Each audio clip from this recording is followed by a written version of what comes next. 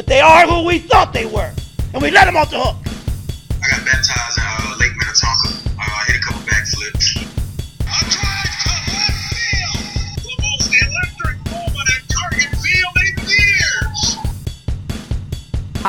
Playoffs? Don't talk about playoffs. You kidding me? Playoffs? I just hope we can win a game. My swag was having no swag. Hello everyone and welcome into another installment of the Minnesota Sports Podcast for the 23rd of November here. How's it going? I'm CJ Baumgartner and we're diving into all the latest of Minnesota sports here for today. And we're going to start off with the Minnesota Vikings, keeping this train going. A couple of breaking news here before we get this podcast going. I was going to record it a little bit earlier in the day, but just ended up getting pushed off, and we're here, and just saw some news that just scrolled across. This, according to Fox 9, it's that Dalvin Tomlinson has been put on the reserve COVID-19 list, so that is going to make him out for this game coming up against the 49ers. For a Vikings defensive line that was already missing two of their starters, they're going to miss a third one here as Dalvin Tomlinson has been put on the COVID-19 list. And they also activated Dakota Dozier, who seems to be all right, which is good to hear, of course, because he was in the hospital. And so Dalvin Tomlinson, one of the Vikings free agent acquisitions, they picked him up. They put him on the COVID-19 reserve list, and we'll see. This comes from the official Vikings page. It says that he has been put on the COVID-19 list, and of course they can't provide any further update because they're the team. But looking at an article from CBS, from WCCO here, I should say, the Vikings placed Dalvin Tomlinson on the reserve COVID-19 list on Tuesday, and further testing depth on their defensive line. And of course, Tomlinson has started all 10 games in his first season in Minnesota after coming over from New York as a free agent. And Michael Pierce missing games as well with his elbow injury. Danielle Hunter out. So that's starter number 3 that is out. Of course, it's going to throw Sheldon Richardson into a bigger role here as a video pops up on the webpage. But the point still stands, so the Vikings are now down 3 of their 4 starting defensive linemen, and really, I mean, the only one is Everson Griffin, which, I don't know, I can't remember if he officially was a starter at the beginning of the year. Either way, the point is that they are very thin at that position, and not necessarily, I mean, they have bodies, but we haven't seen, Sheldon Richardson, this is why he was brought in, he's a depth piece. But now you still have to figure out, okay, Armon Watts, can he play? You have to figure out on the defensive end spot. Because they were shuffling some of those guys around. They were shuffling Sheldon Richardson around to defensive end as well because they didn't have the bodies, and now he's going to have to basically stay inside the whole game. So it's going to be very interesting to see how the Vikings are going to play this because they just have nobody. So that's going to be a big depth piece. And you're playing a Kyle Shanahan offense that has gotten the bugaboo over Mike Zimmer. I mean, granted, the last time both these teams played, it was completely different. The Vikings had Diggs, and their offense looked a lot different. And the 49ers, of course, were a team on their way to the Super Bowl. But this is still a 49er team that's going to be a problem for the Vikings, and especially if they can't stop themselves. If they can't stop anybody up front, it's going to be tough sledding for them. So it'll be interesting to see how long Pierce is out, if he's out for a week or 2, depending on his vaccination status, depends on what type of protocols he gets put under.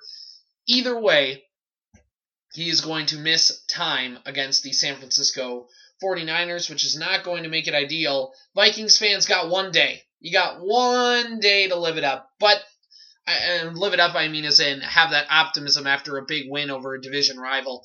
But I already did the notes assuming that optimism was reigning, so we are going to proceed with the show as if it was that. And I want to take a look for the Vikings. That is there a path for this team to make a deep playoff run? And even given the news with Dalvin Tomlinson, assuming everything's okay, I know COVID can always be tricky, but assuming everything is okay and he comes back in a week or 2, you still get him for the end of the stretch run. And after the 49ers, you're playing the Lions next. I think we can get through the Lions without Dalvin Tomlinson. And if we lose to the Lions at any point, unless Kirk Cousins gets injured, or unless Justin Jefferson, Adam Thielen, and Dalvin Cook all of a sudden get the COVID bug or something and have to miss time, which could very well happen, by the way. But assuming that, knocking profusely on wood here, that this team gets through without that, this is a team without a circle loss.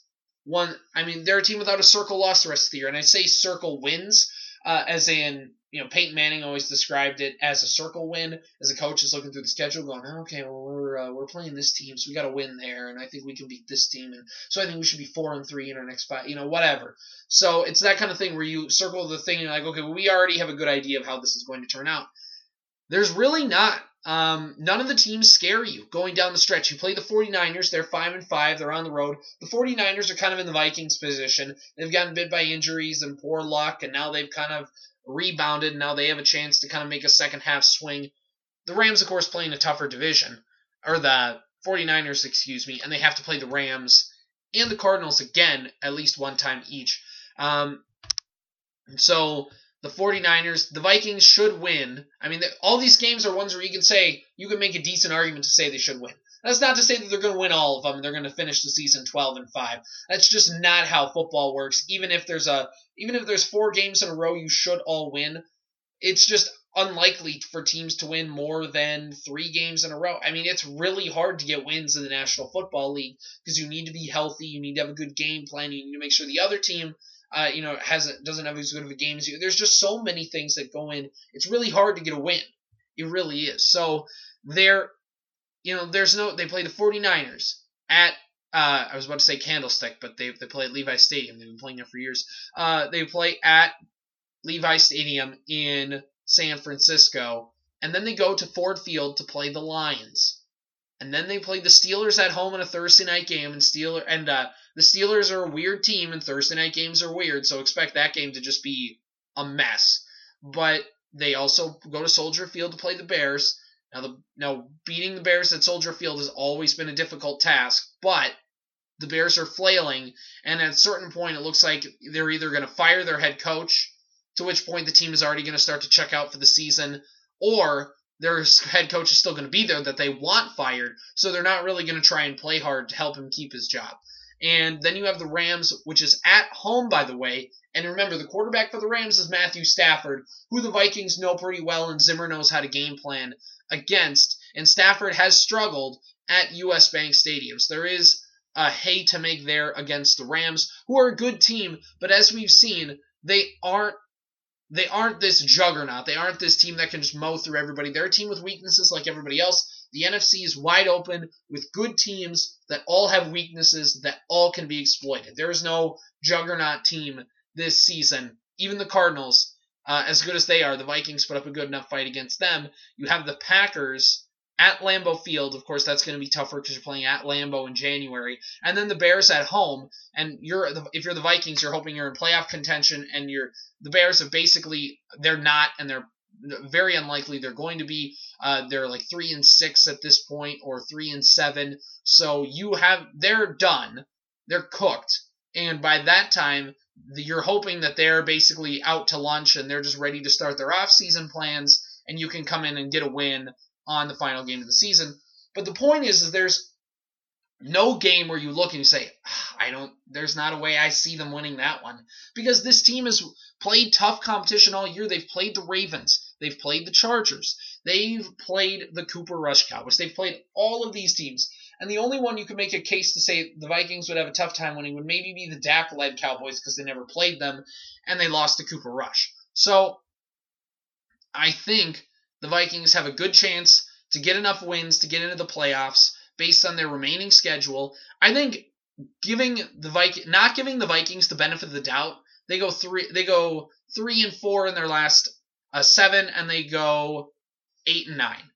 That's not being generous. That's not giving them a win against the 49ers. That's saying their only 3 wins are going to be at Lions, at Bears, and the Bears at home to end the season.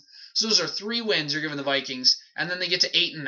which in this NFC is good enough to get into the playoffs, unless Carolina turns it around or San Francisco turns it around. That's good enough to sneak in, and that's implying that New Orleans doesn't implode either as well with Trevor Siemian at quarterback. So there's a path for the Vikings to get into the playoffs. And when the Vikings get into the playoffs, they have the offensive firepower to run with any team. If the Vikings keep this offensive formula going, now granted it's the middle of the season, so there is still a chance that teams figure out what the Vikings are doing and the Vikings regress and all that kind of stuff. But as it seems now, and we've known this all season, is that when you feed Justin Jefferson, Adam Thielen, and Dalvin Cook the ball equally, not feeding Dalvin Cook first and then trying to get to the other two, you just give all of them the ball appropriately, you can score a lot of points. Putting up 34 on a good defense against Green Bay is a really good thing. Oh, and by the way, Justin Jefferson, according to Pro Football Focus, the highest graded wide receiver on third down, Justin Jefferson, 92.5. When you target these guys in key situations, Adam Thielen, consistently over his career, has come up with big plays. Justin Jefferson comes up with big plays in third downs. The Vikings' third down philosophy should just be bleep it. Justin Jefferson's out there somewhere and go throw to him. None of this thrown behind the chains and all this kind of stuff.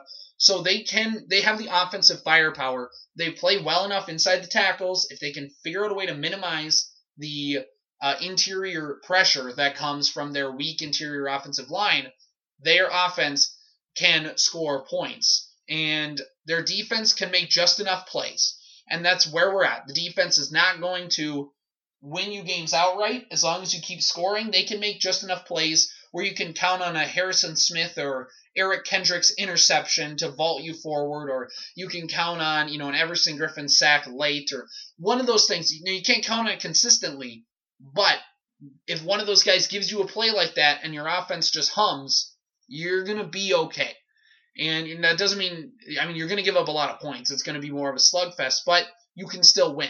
The Vikings are 13th in the NFL right now with 25.5 points per game, and it still feels like they can go up because they spent so much of the last month and a half before the Chargers game flailing on offense and barely using their firepower. So the Vikings, they're 13th, which is middle of the pack right now, and they can get up higher in terms of points per game if they allow themselves to, and if they would be more aggressive on third down, be more aggressive targeting their top two guys, be more aggressive and all that in those areas, and you can see them take that upward trajectory. And of course, this is all contingent on the Vikings opening up the passing game, but it looks like they've figured it out for the time being, and it's been working, and hopefully that incentivizes the Vikings to keep going with this and to figure out ways to explore this avenue of winning football games, because in 2021, the way this team is constructed, and especially now with the COVID diagnosis to Dalvin Tomlinson, your defensive lineman, the way you are going to win football games, and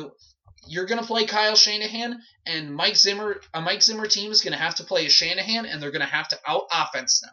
That's how it's going to be on Sunday. You're going to have to out-offense the San Francisco 49ers. Now, they have Jimmy Galapagos as the quarterback. Yes, I know it's Garoppolo. They have him at quarterback, so you have a chance. You have a chance. And that's the thing. If this Vikings team can get into the playoffs, this NFC, as we talked about before, there is no juggernaut. The Tampa Bay Buccaneers are not perfect. The Green Bay Packers are not perfect. You went into Arizona and you should have beat them. You didn't, but you should have. And you look at, again, there is no team that scares you. The Dallas Cowboys, not scared of the Dallas Cowboys. They've laid eggs plenty of times this season against teams that are not as good as the Vikings. They've laid eggs to Denver. They've laid eggs to the Chiefs last week, who, especially on offense, and the Chiefs don't have a particularly good defense. So this Cowboys team is laying eggs, and especially in the playoffs, they haven't had too great of performances once they've gotten into the postseason as well. So there is a firm avenue for them to do it. And just like the Gophers in the Big Ten West, there is an avenue, there is a path, and it's all contingent upon you winning your football games. It's not contingent on what everybody else does. If you take care of your own business, here's the position that is in front of you. And for all the crap that the Vikings have gone through this season, through all of the Thielen and Thielen and CJ Ham's agent going off on Twitter, for all of the fire Zimmer talk, for all the booing, the team going into halftime, for all of that, your team can make a run. Now, I'm not saying they're going to win the Super Bowl, but I'm saying that there is a pathway forward for them to make a deep playoff run and potentially for Zimmer to keep his job.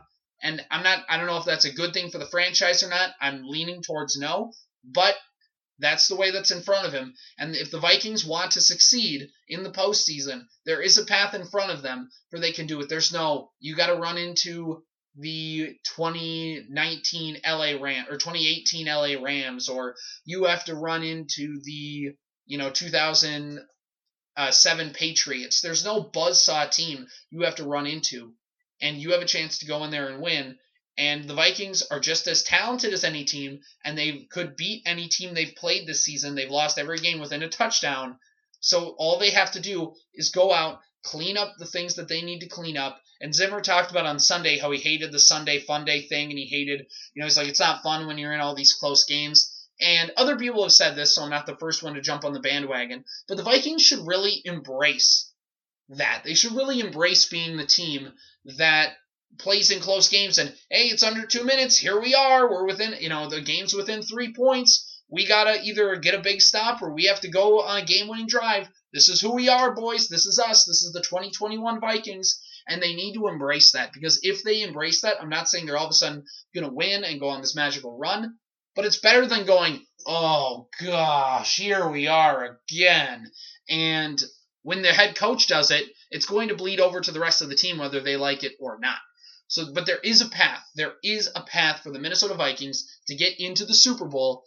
And again, not saying that that's going to happen, but I'm saying there is a realistic path. But it's all contingent upon them taking care of business and doing the things they need to do, like trusting their offense to be the guiding force of this team instead of the defense, and to go that way as such, and to push the right buttons in terms of feeding Thielen and Jefferson and Dalvin Cook appropriately. All right, well, now let's talk here a little bit about the Minnesota Timberwolves, who all of a sudden have won 4 in a row and slingshotted themselves back into contention so far in this NBA season. And we talked about in the NBA how you don't want to sink your season early, and it looked like the Minnesota Timberwolves did that. They were 4-9 at one point, and it was like, oh gosh, maybe they're not going to be a total bottom feeder, but they screwed themselves early, and now they're not going to be able to catch back up, and all of a sudden, they won 4 games in a row, beating teams they should have beat for the most part. Although they got a good win against Memphis. Holy Lord, did they destroy Memphis by 40 points on their home court. And by the way, that same Memphis team, they went up and they beat Utah, who's one of the better teams in the West. So, and I know Memphis was a little depleted, but it's not like you just snuck by them. You completely destroyed them on their home court. And it was fun to see. It was fun to see Anthony Edwards balling out and having fun. It was fun to see Karl Anthony Towns doing this. It's fun to see D'Angelo Russell, who's having not his best NBA season, not his statistically best NBA season, but a guy who's having a good year and a productive season so far when he's on the court. He is getting better at defense. He has been a solid plus on the floor with his ball movement. So I think, and while I'm not a huge D'Angelo Russell guy, he has been playing well. And the crazy thing is, when you make your shots and the other team doesn't, good things happen. And the Wolves have been doing a lot of the second part this season, and for whatever reason, they struggled in the first part.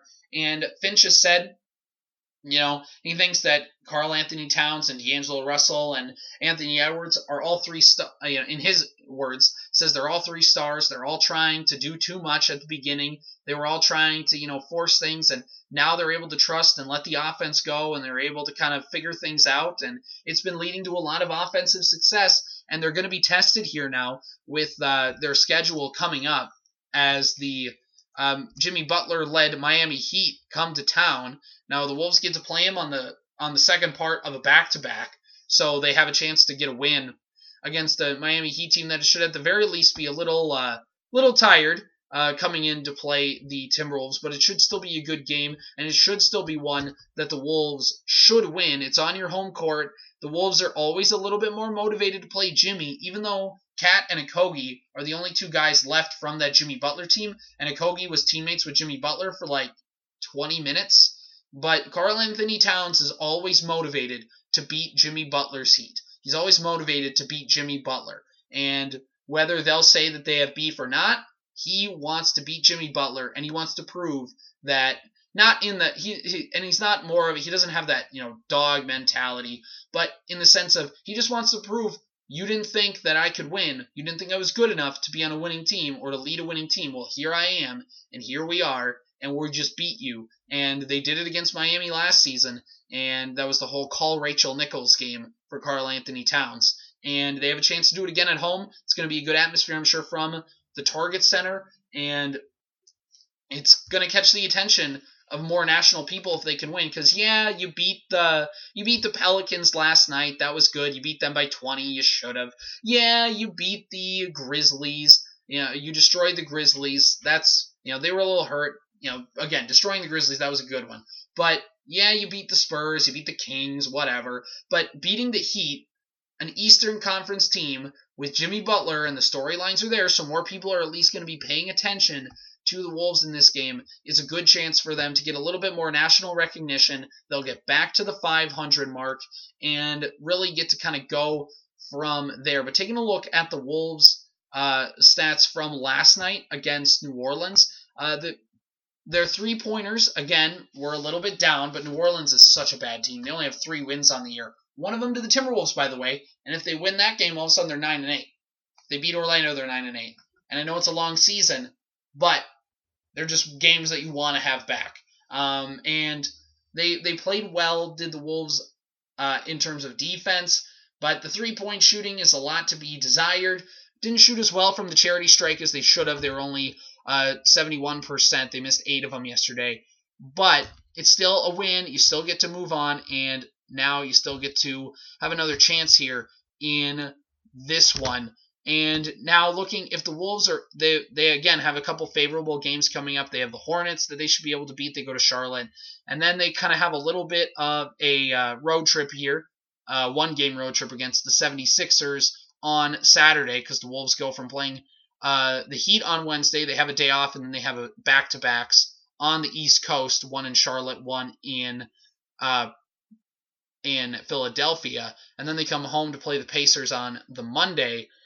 And those are it's a nice little 4-game stretch, and you could go 1-3 in those games. You could go 2-2. You can go 3-1. I think the Wolves more likely go 2-2, but I think they win the first 2 and lose the next 2. But either way, if you can get wins against one of these teams outside of Charlotte, so if you can get 2 wins in this 4-game stretch, I think it at least shows that while you're not in the top echelon of Western Conference competitors, you are a team that needs to be taken seriously, and they've been that team because of the way that they've been playing. Karl-Anthony Towns has been having a great season. Anthony Edwards is still a little bit inconsistent, but he still is putting up great defensive effort when the offense hasn't always been there, which is huge. And of course, D'Lo been productive when he's on the floor as well from the defense that's been dominating. I mean, it's just amazing how much this defense has turned around. Last season, the Wolves couldn't stop teams from scoring 130 points. It was just ridiculous. They couldn't stop teams. They shot through the roof. And if the Wolves won, it was always like 132 to 129 or something like that. They would barely scrape by teams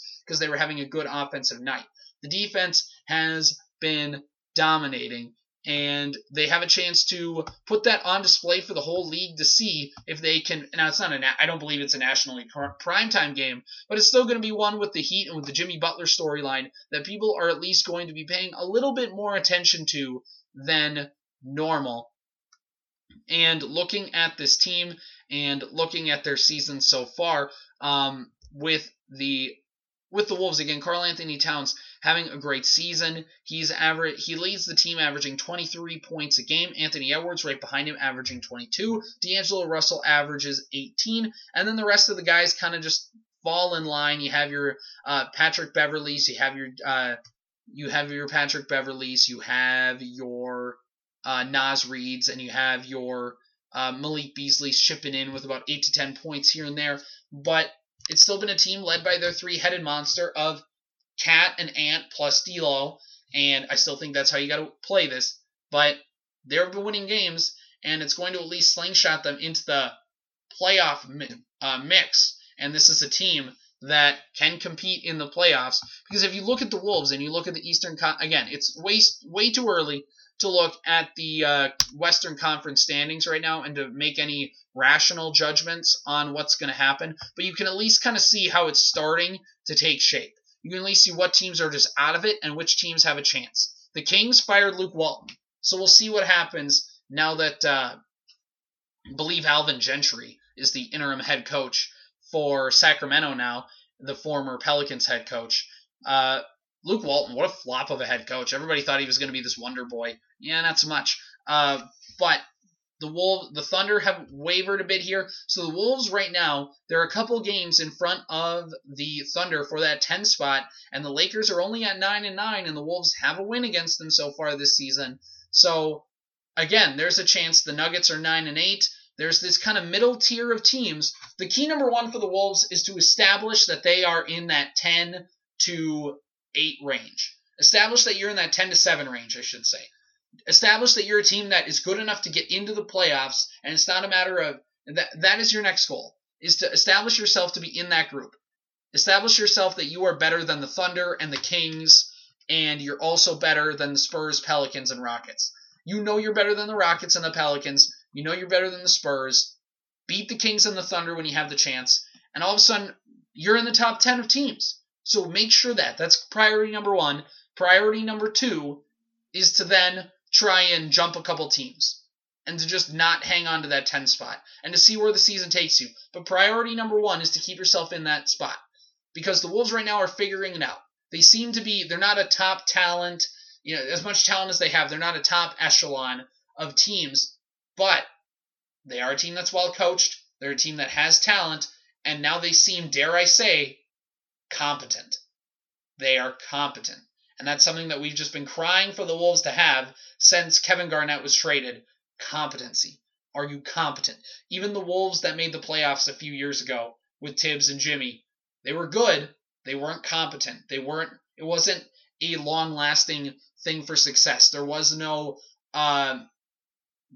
consistency to it. There was no trying to find the right word. There was no long-lasting impact that it was going to leave on this team. You just knew it was short-term success that you were chasing and that you were going to get burned on the back end, which they did.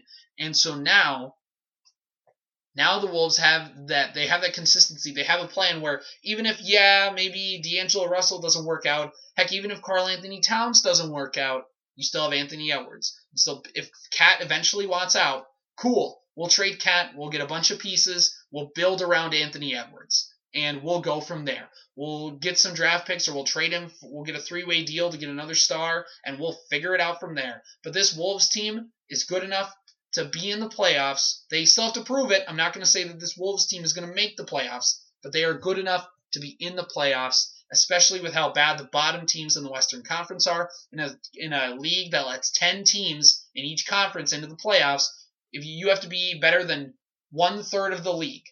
The Wolves are better than 1/3 of the league, and they need to prove it over the course of this long season, but they're almost a quarter of the way through, and right now, if the season ended today, they would firmly be in that 10 spot in the playoffs. So there you go. There's some Wolves optimism on top of our Vikings optimism. Hey, we got some optimism going.